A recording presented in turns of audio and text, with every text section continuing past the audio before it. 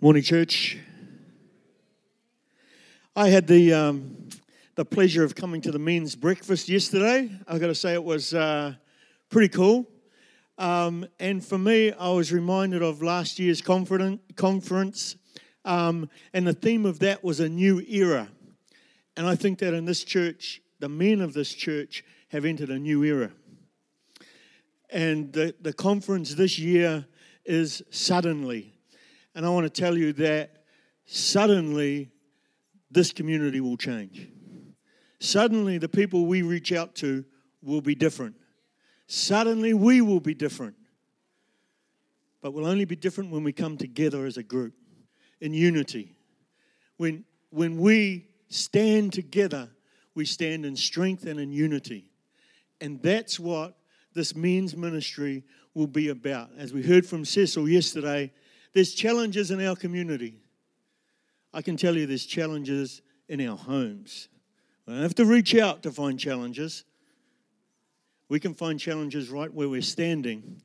And that brings me to the message this morning. And I got to say that one of the encouraging things about being part of a ministry, particularly a men's ministry or a woman's ministry for that matter, is the fact that you have fellow believers around you.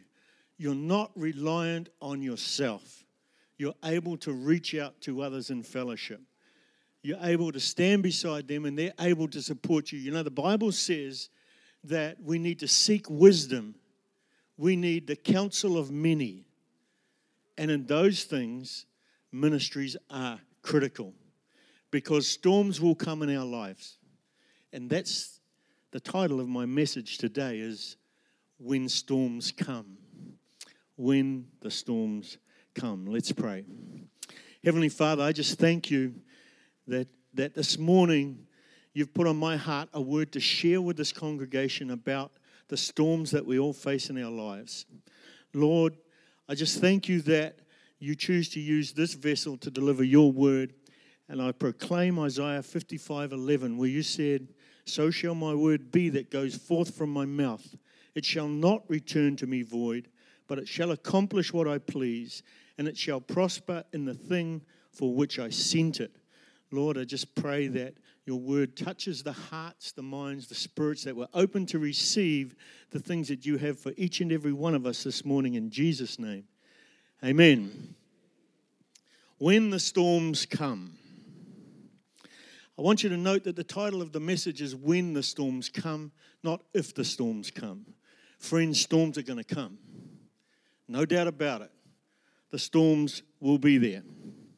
Be assured that just like the disciples faced a storm, several storms in fact, while in the very presence of our Lord, the fact is that so too will you and I. It may be a financial storm, you know, the one where the money runs out before the week does.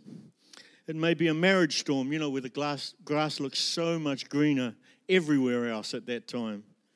Maybe it's a health storm where all you can hear ringing in your ears is the bad news from a health professional, a doctor, a surgeon.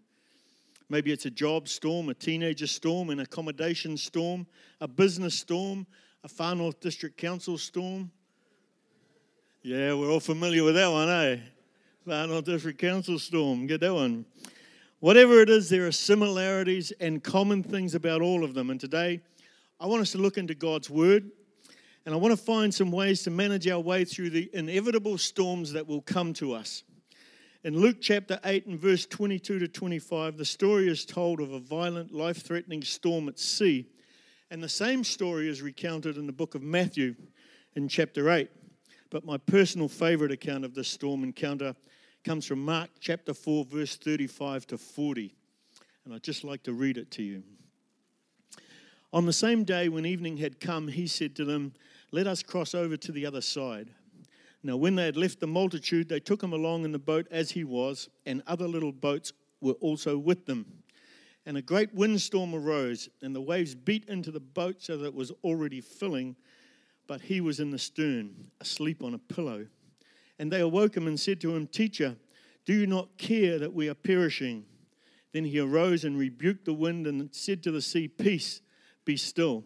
And the wind ceased and there was a great calm. But he said to them, Why are you so fearful? How is it that you have no faith? And they feared exceedingly and said to one another, who can this be that even the wind and the sea obey him? You know, Mark's account starts with the words, on the same day when evening had come. Now this tells us that the verses before that happened earlier on the same day. In those verses we see that Jesus had been teaching all day, mostly in parables, the parable of the sower, the parable of the growing seed, and the parable of the mustard seed. He was just going about his Father's business, doing what he was called to do. Basically, just another day at the office for the Son of God, surrounded by his faithful followers. You know, just as you and I can be going about our daily routine with our husband, our wife, our job, our home, our kids, our friends, so too were the disciples in this story. They'd spent all day with Jesus, and then in the evening, he said he wanted to cross over to the other side of the lake. No biggie for them, right? I mean, some of these guys made their living on this very lake. They were highly skilled and experienced fishermen who knew this stretch of water like the back of their hand. The question is, given their experience and knowledge, couldn't they have foreseen the possibility of rough weather? Didn't they recognize the warning signs, weather, temperatures, wind direction, wind strength, or could it be that their obedience overrode their knowledge, their experience, maybe even their common sense in this case? Jesus said, I want to go to the other side, and the disciples did what they were asked to do. They did his bidding. Church, we can all be diligently seeking to walk in his will and his way, to be carrying out God's plan for our lives and the lives of our families, but we also need to be aware that there is an enemy.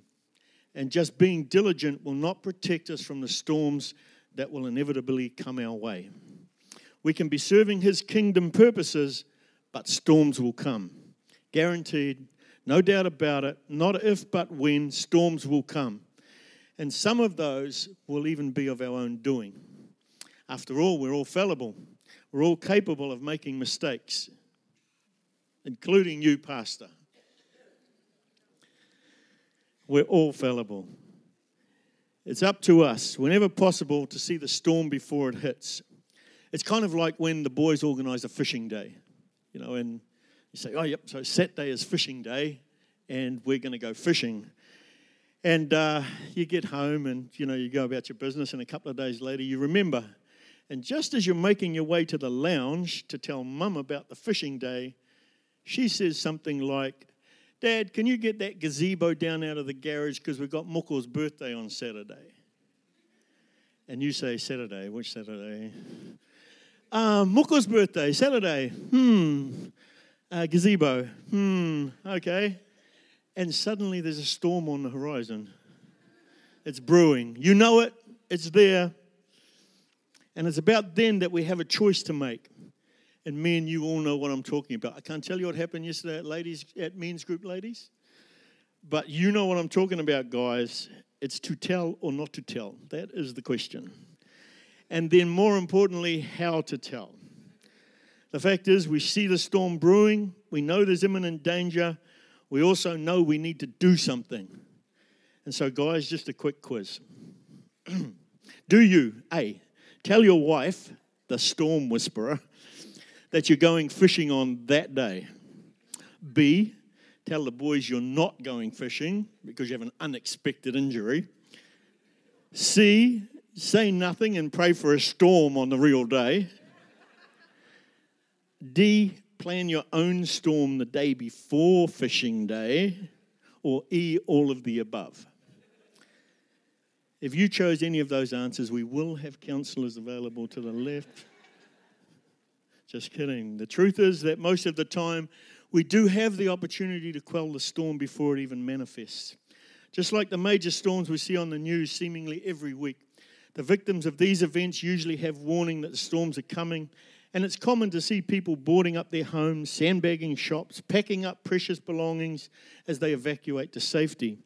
It's a picture of controlled chaos. And the same is true for us in so many of our storms.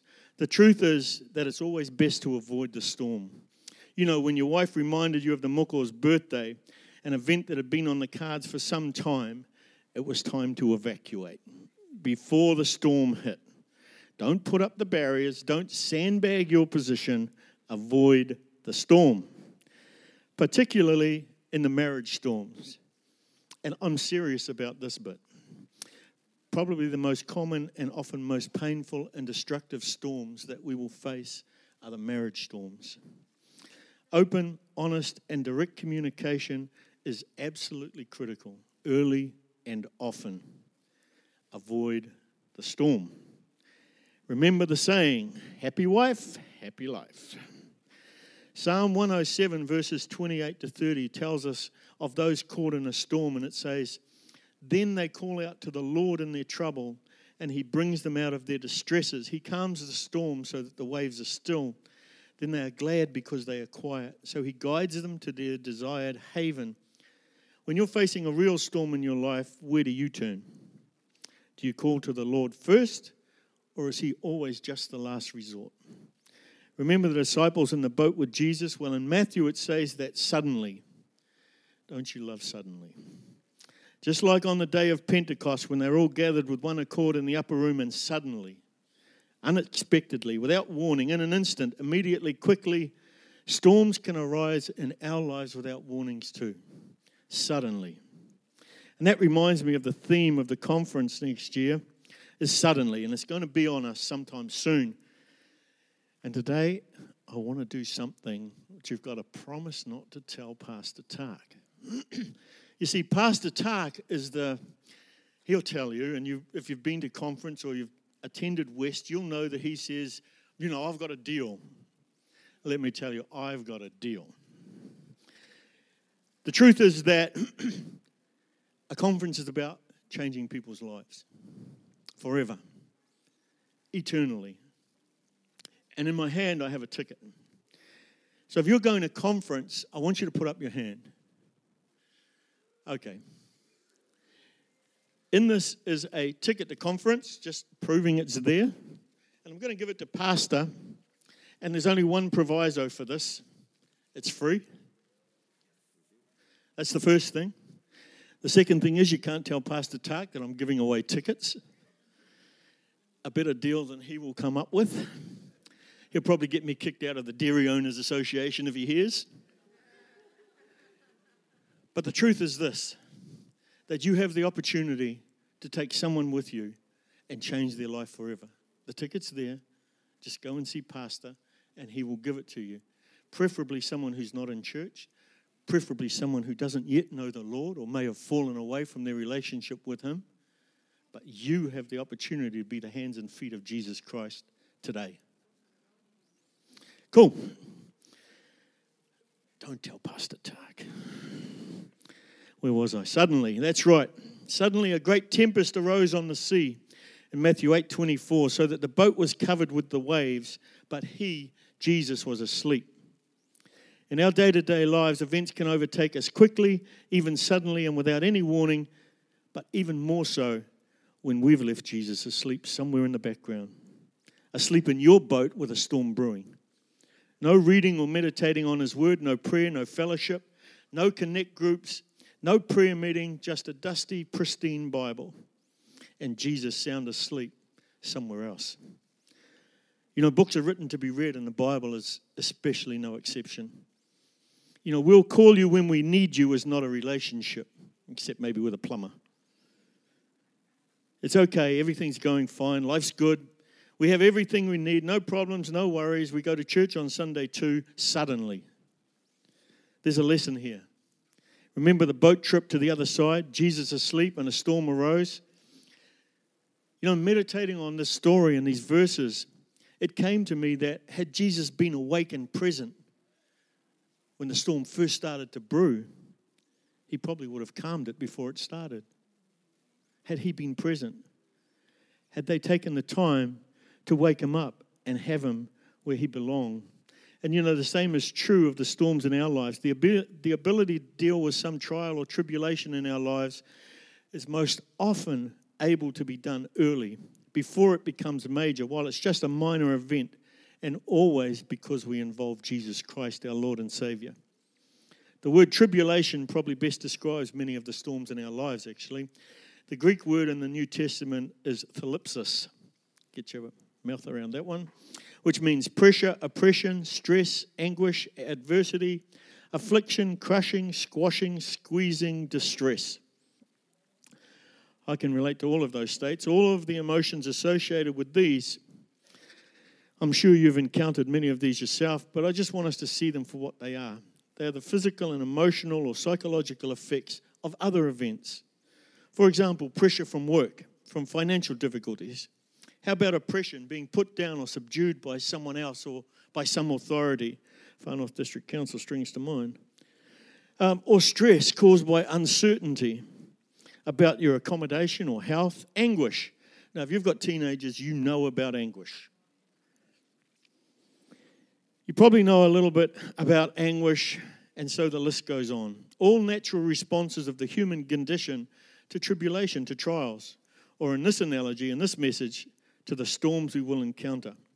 Please don't think that I'm trying to minimize these things that happen to all of us or to suggest that they are easily overcome or that there will be no pain, no hardship. But let me encourage you that in Romans 5 and verse 3 to 4, Paul wrote this: "We also glory in tribulations, knowing that tribulations produce perseverance, perseverance character, and character hope."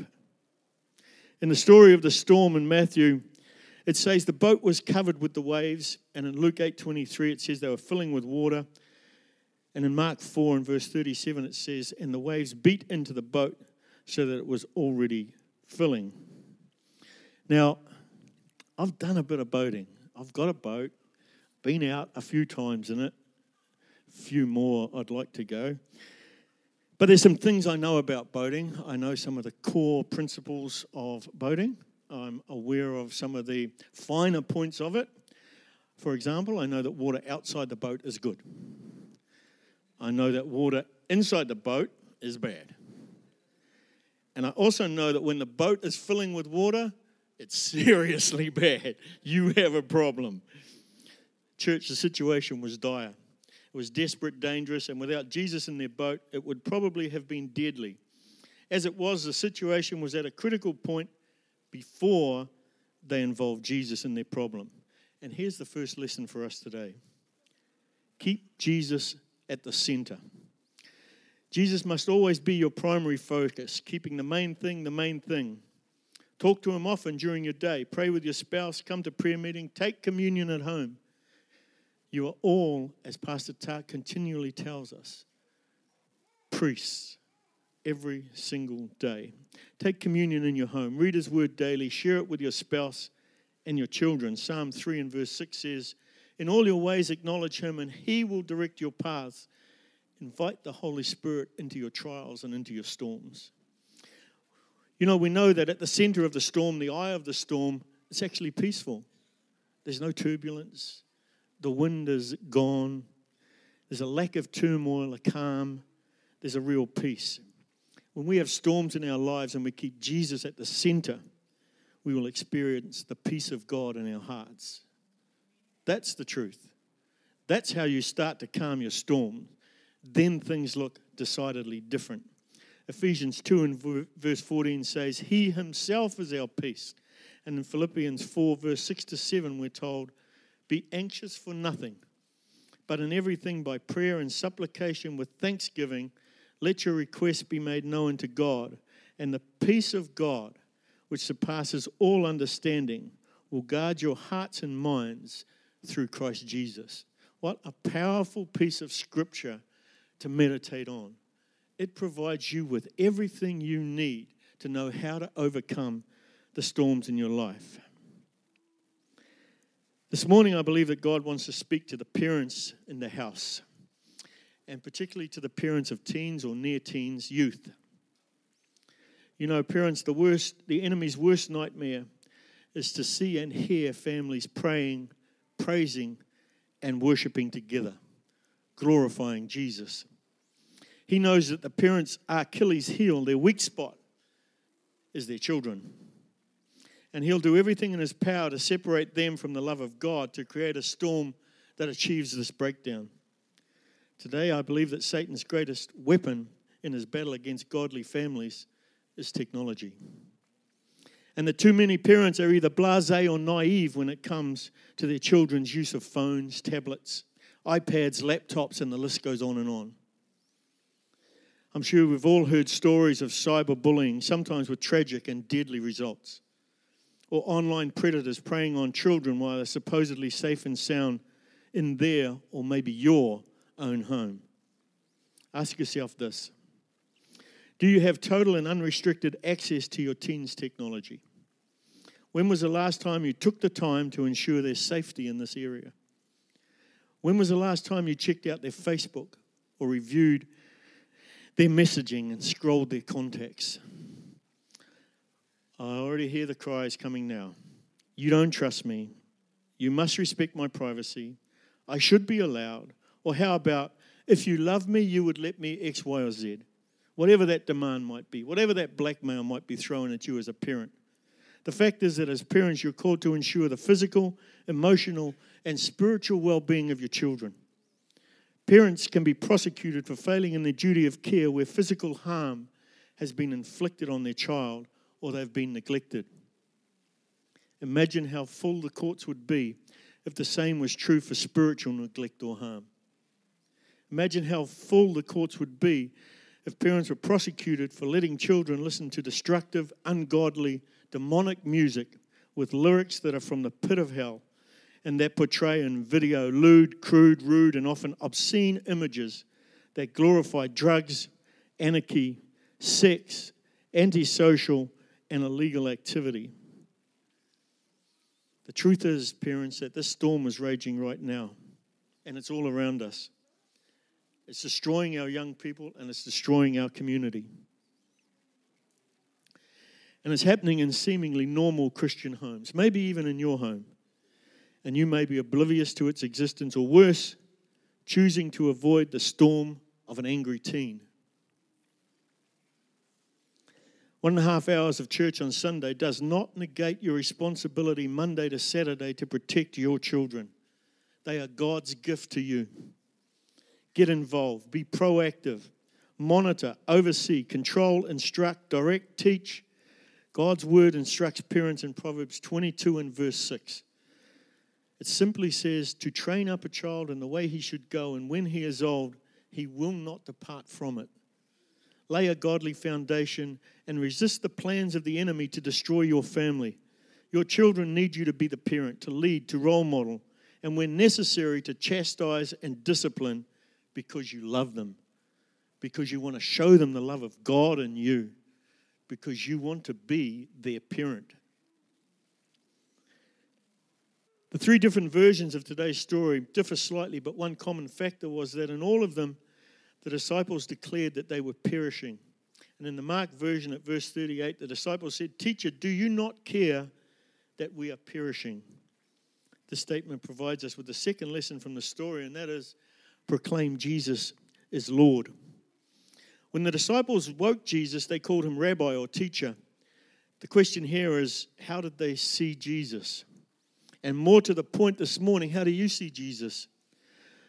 Is he just a teller of tales, a moral compass maybe, a leader, a prophet, a spiritual guide, or like the disciples, a teacher, rabbi, a life coach, my Sunday morning feel-good factor? Church, Jesus is Lord. The author and finisher of our faith, the Son of God, the second person of the Trinity, the Lamb of God. We're saved by his grace to walk in faith. I want you to repeat after me. Jesus is my Savior, my defender, my healer, my provider, my strength, my courage, my joy, my peace, my confidence, my protector, my refuge. Only when we see Jesus as we should, only then can we stand in faith against the inevitable storms of life in this world. I often read Psalm 46:1 and verse 2, and it says, God is our refuge and strength, a very present help in times of trouble, therefore we will not fear. And Jesus himself said in John 14 and verse 1, let not your heart be troubled. You believe in God, believe also in me. The disciples had let fear overtake them and distort the way they saw Jesus. They had witnessed his miracle power firsthand, and yet in the face of a storm, their faith faded. They even doubted that Jesus cared about them. The same can be true of us if we're not continually strengthened in our faith through praise, prayer, worship, fellowship, men's group, ladies' group, prayer meeting on Thursday, and of course, our own meditation on his word. Remember, and I'm sure most of us have heard the saying, don't tell God how big your storm is, tell your storm how big your God is. When we know who Jesus is and when we believe in our hearts that we are in him, the righteousness of God, when we let it go from head knowledge to heart belief that we are God's children, sons and heirs with Christ and the promises of God, then we can claim all of those promises that we find in his infallible word. It's unshakable. It's undeniable. It's absolute truth. And therein lies the third lesson for us. Let your faith be manifest in your mouth. In Mark 4 and verse 39, Jesus spoke to calm the storm. But we see first that he rebuked the wind. He spoke to the sea, and then he spoke to the sea. It's as though he was growling a naughty child, as though the wind was the predominant factor here in creating this turmoil. And then after he said that to the wind, he said, stop right now, behave yourself. No, he didn't. He said, peace, be still. Peace, be still. The word in Hebrew is the word shalom, the word peace. And I'm sure you've heard before that this word is all-encompassing. It speaks of a completeness, of wholeness, and well-being, of the total peace of God in every area of our lives. It's actually used in Isaiah 53:5, where it says, the chastisement for our peace was upon him. You know, that translates the payment for our wholeness, our total well-being. The payment for our sins, our righteousness, our health, our punishment was on Jesus at the cross, and he paid for our shalom peace, our total and complete peace with his blood and his sacrifice. You know, I've come to realize that there's no such thing as mere words. It's a common phrase, it's just mere words. There's no such thing as mere words. Words have power. In Genesis, in the beginning, God spoke the universe into being. He didn't create it with his hands. He didn't toil for days and days. He spoke the heavens, the stars, the earth, and all the creatures on it into being. Words. Words are extremely powerful, both positive and negative. And the Word of God is one of the most powerful tools that we have at our disposal. When we proclaim God's Word, the enemy knows that we share in the victory of the cross. That our spirit and the Holy Spirit are one. We're reinforcing God's defeat over all of Satan's ways. We don't ever have to refight the battle. Don't think that the battle is ours. Jesus said, the battle is mine, says the Lord. We don't ever have to refight the battle. We just need to claim Christ's victory as our own. James tells us in James 4 and verse 7, resist the devil and he will flee from you. Just as a defeated foe will run away, so too will Satan. In prayer and meditating and speaking to the storms in our lives, words have real power. Jesus said in John 16:33, I've said these things to you that in me you may have peace. In the world you will have tribulation. That's a promise from Jesus himself. You will have tribulation. But take heart. I have overcome the world. Finally, in our story in Mark 4, verse 40, Jesus addresses the disciples and says, why are you so fearful? How is it that you have no faith? Or in the Matthew account, O you of little faith. We see here how Jesus equates fear and faith. Church, the opposite of faith is not being faithless. It's fear. It's fear. And that's the next lesson for us from this message. Be faithful and fearless. You know, fear and faith cannot coexist at the same time. We cannot be faithful and fearful in regard to the same problem, the same storm, at the same time. Jesus knew that the disciples had witnessed the miracles he'd already performed. His healings they'd heard his teachings. They'd even left their old lives behind them to follow him, some of them. And yet, in the height of the storm, they were gripped with fear, with panic and distress, to the point of unbelief. That's the enemy at work. And it's as true today as it was then. He wants you to be fearful. He wants you to panic. He wants you to be in distress. And he wants you to suffer from unbelief. You know, the Greek word used in that particular story is oligopistos. Oligo means small and pistos is faith.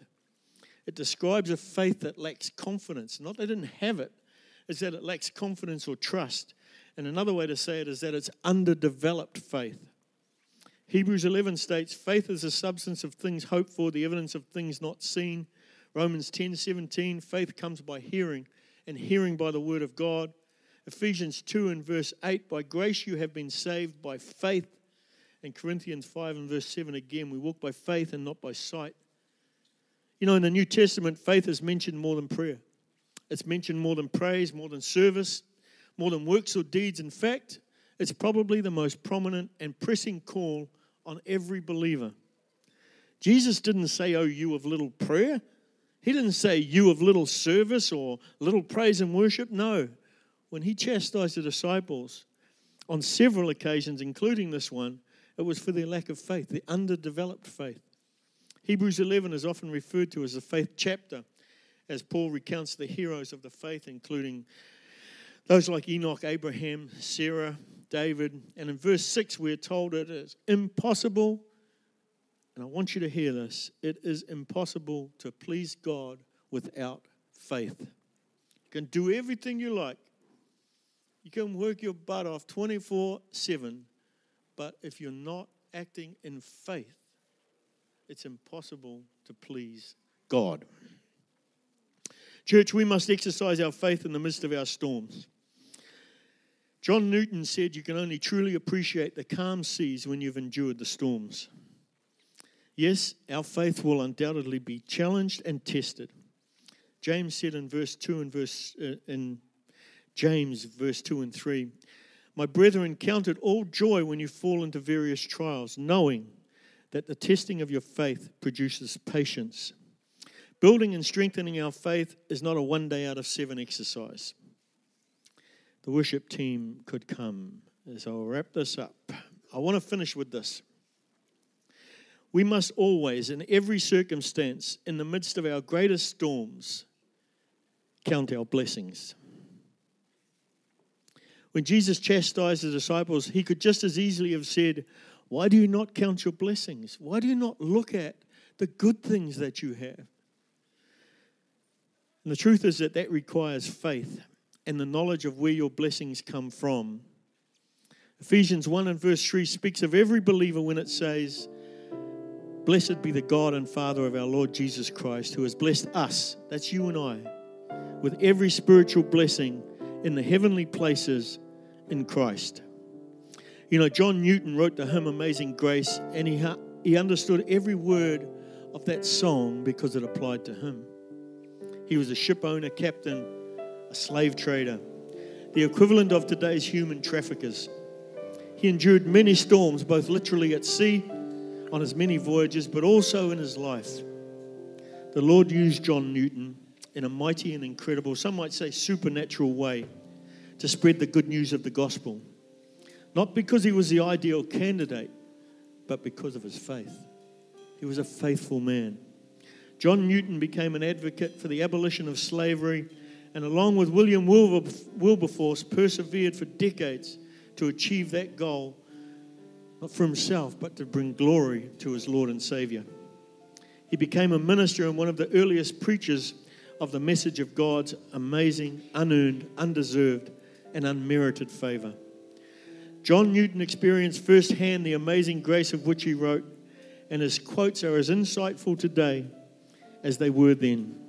When he first proclaimed them, either in word or song, he once wrote this, with God in my vessel, I will smile at the storm.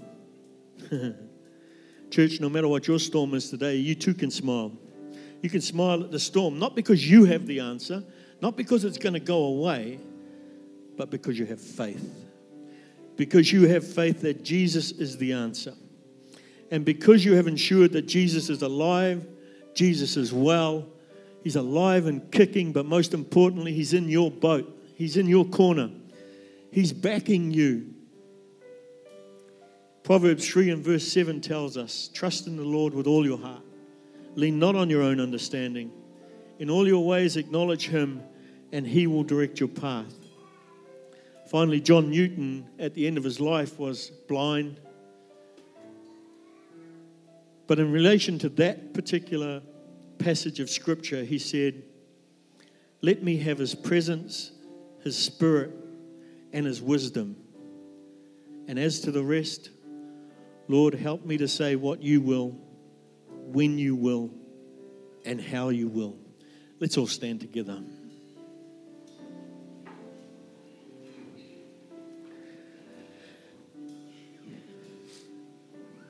You know, this morning has been a call to faith.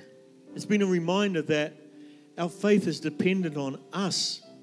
It's dependent on us stepping out. It's dependent on us doing the things that the Scriptures call us to do.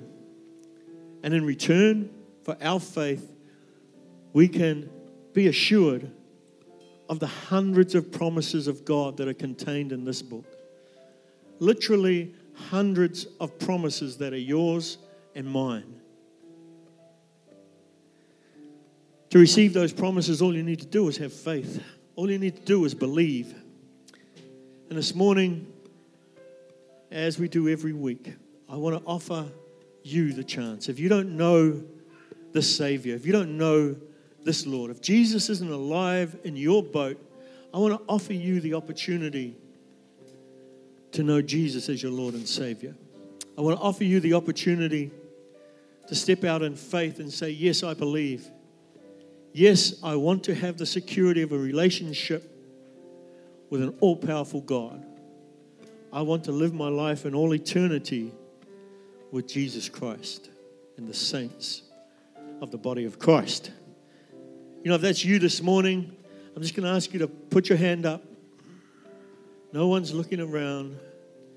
If you know that you need Jesus Christ in your life, if you know, you can feel it in your heart now, the Holy Spirit stirring you up and saying, that's you.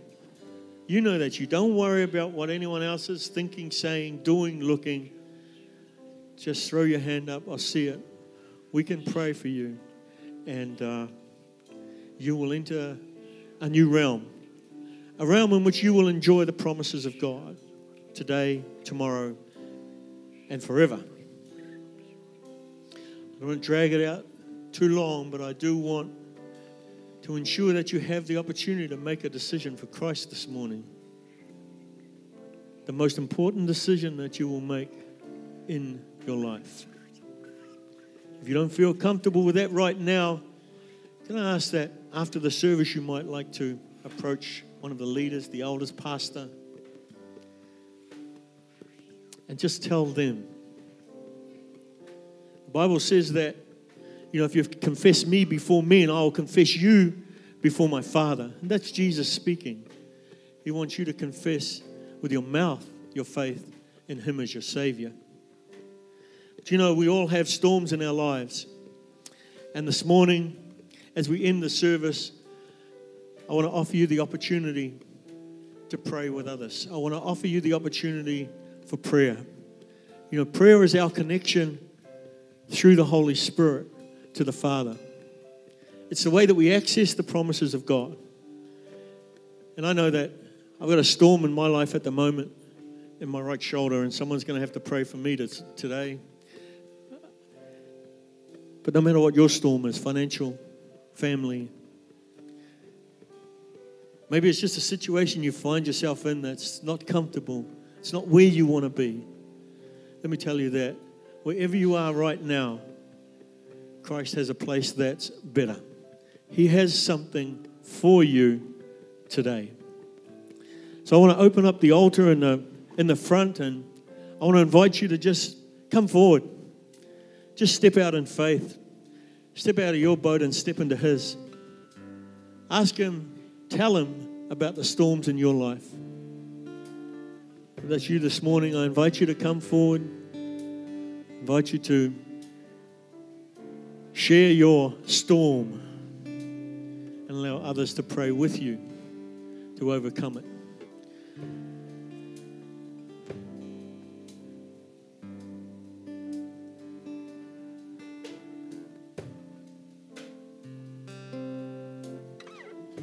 Come on, church, we all have storms. We all have something. They don't have to be big. They don't have to be major. They just have to be not where you want to be. Not where the Lord would have you be. Not where His promises are being fulfilled in your life. We can just have the leaders come forward and begin to pray. I want to pray with all of you who are still standing in the rows. As we bow our heads, I want to pray this, Lord. Lord, I pray this morning that you would touch the hearts of those who are in the middle of a storm. Big, small, and different, it doesn't matter. The fact is that if someone has a storm in their life, then you are the solution. You are the answer. Lord, I just pray that as people reach out to you, maybe in a silent prayer, maybe as they put their hand on the area of their body that needs healing, as they tell you about their financial circumstances, it's not that you don't know, it's that they just confirm with others that they need you, that they want you, and that this morning they're calling on your power to overcome their circumstance. Lord Jesus, we thank you for this day. We pray your blessing on all of those gathered here today, Lord. And we just know that when the storms in our lives hit, you are the sunshine, you are the light, you are the ray that comes in to overcome the darkness. We thank you for your presence in Jesus' name. And all the congregation said, amen.